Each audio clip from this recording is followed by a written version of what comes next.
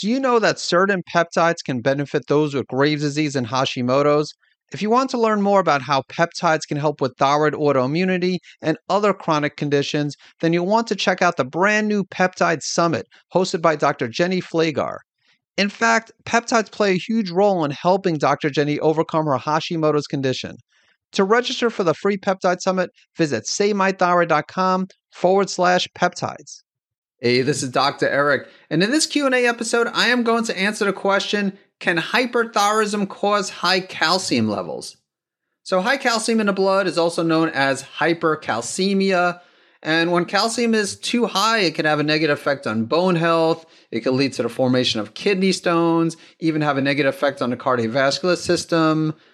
So hypercalcemia, again, elevated calcium levels in the blood, it's commonly related to overactive parathyroid glands, but there could be other causes. Malignancy, having cancer, that could be another cause.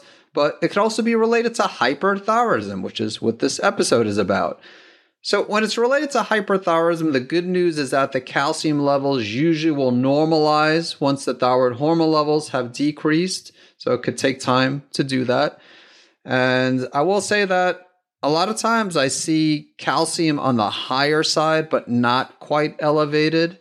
That is pretty common, and it's part of a comprehensive metabolic panel. So it's very common for the endocrinologist that people work with to do that test. And it's common for me to recommend the test. If someone has not had that test done recently, it's usually something that I would recommend, not just to look at calcium, but comprehensive metabolic panel will also look at other electrolytes such as potassium and sodium. We'll look at the liver enzymes. We'll look at markers related to kidney function, the total protein. So it's a pretty good test, more basic test, but still a pretty good test.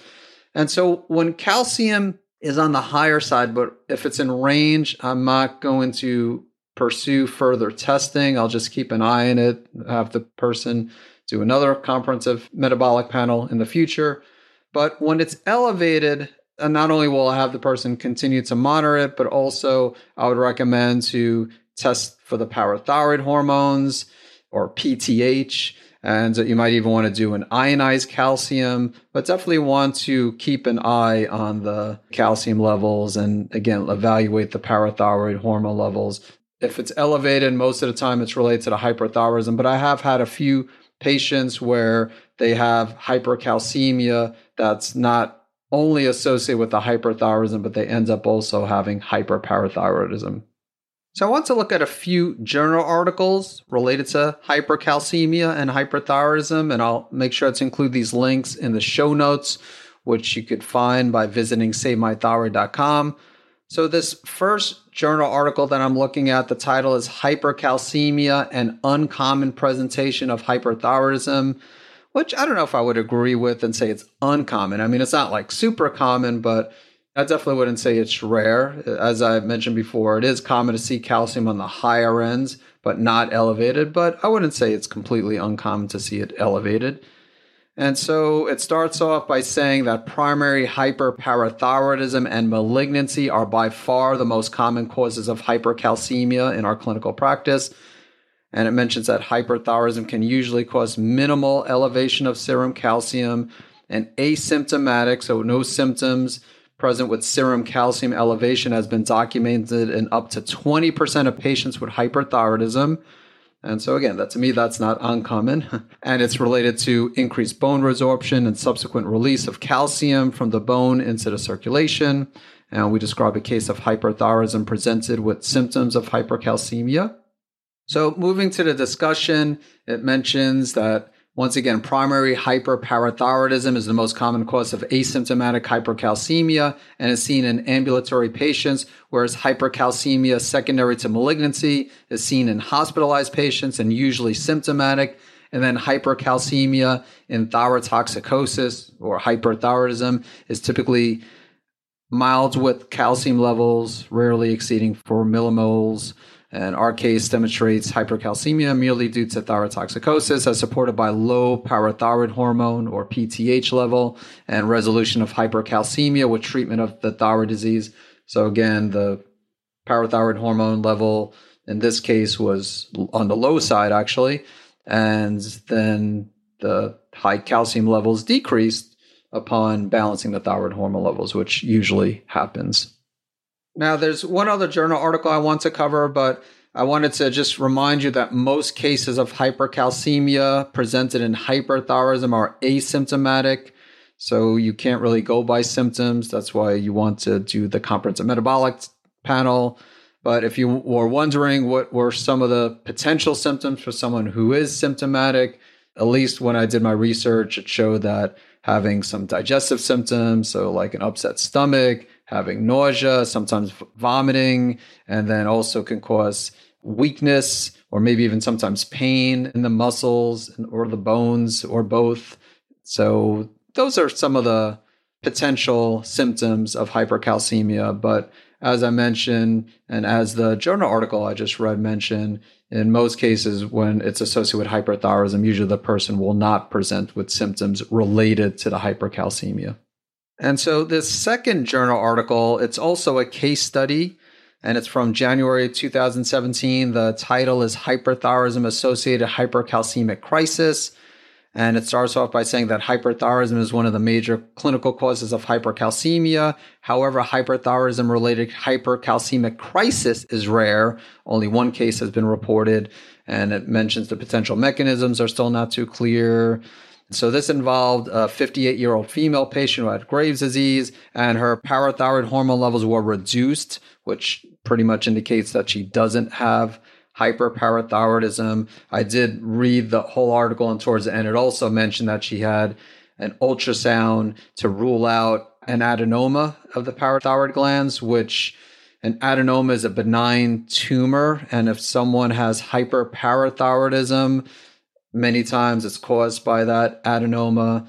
If someone has normal or low parathyroid hormone levels, probably no need to investigate further. But again, that's up to the patient and the doctor. So this person, because the calcium levels are really high, she was diagnosed as having hyperthyroidism-associated hypercalcemic crisis, and she received treatment to correct the hyperthyroidism. And she also received separate treatments for the hypercalcemia. She received physiological saline, calcitonin, and furosemide. So I would say that in the situations where I've had patients diagnosed with hypercalcemia, in most cases, the doctor, whether it's their primary care doctor or endocrinologist, usually won't do anything other than try to lower the thyroid hormone levels. Most of the time, that will resolve the problem. But again, that's up to the primary care doctor or endocrinologist if you are dealing with hypercalcemia. So after treatment for hypercalcemia and hyperthyroidism, her symptoms and serum calcium levels quickly returned to normal. And then it just said that hyperthyroid-associated calcemia crisis is rare. However, the diagnosis should pay attention to screening for other diseases caused by hypercalcemia. Also, I'll mention the introduction. It says that, and I think I mentioned this already with the other journal article, it says it has been reported that hyperthyroidism is associated with mild to moderate hypercalcemia in approximately 20% of total patients. And the serum calcium levels are often increased by a mild to moderate range and rarely exceeds 3 millimoles per liter. And hypercalcemia was defined as a calcium level exceeding 3.5 millimoles per liter. Here it says the patient often has symptoms including multiple kidney stones, constipation, muscle weakness. But I would disagree. Most people do not have symptoms with hypercalcemia, at least associated with hyperthyroidism. But those are some of the potential symptoms someone can have. And that really is all I'll say here. I just wanted to go over some of the basics with regards to hypercalcemia. Again, you'll have the links to these journal articles in the show notes. And again, you could visit savemythyroid.com to access those if you want to go into greater detail. But I think I discussed everything that I wanted to talk about here. So that is my response to the question, can hyperthyroidism cause high calcium levels? The answer is yes. It doesn't always cause high calcium levels. As I mentioned many times, it's on the higher side, but still within the lab reference range. But when it exceeds the upper ends of the reference range, that's what's called hypercalcemia. The good news is when you're lower the thyroid hormone levels, usually the calcium levels will decrease. If not, then you might want to suspect hyperparathyroidism. And rather than wait for the thyroid hormone levels to decrease, I mentioned how you might want to just go ahead and test for parathyroid hormone in the blood. So as usual, I hope you found this Q&A episode to be valuable, and I look forward to catching you in the next episode. Thank you for listening to the Save My Thyroid podcast. If you haven't done so already, make sure you hit subscribe to stay up to date on the latest thyroid health-related topics. And to get your free thyroid and immune health restoration action points checklist, visit SaveMyThyroidChecklist.com. Thanks so much for tuning in. I want to let you know about a product called Hyperthyroidism Supreme, which is a unique supplement that has a rare combination of N-acetylcysteine, also known as NAC, milk thistle, and schisandra to support the liver. And it also has a few mushrooms that can help support the immune system, including cordyceps, which has both immune modulating and adaptogenic properties and is great for those with Graves' disease and Hashimoto's. To learn more about Hyperthyroidism Supreme, visit SaveMyThyroid.com/liver support.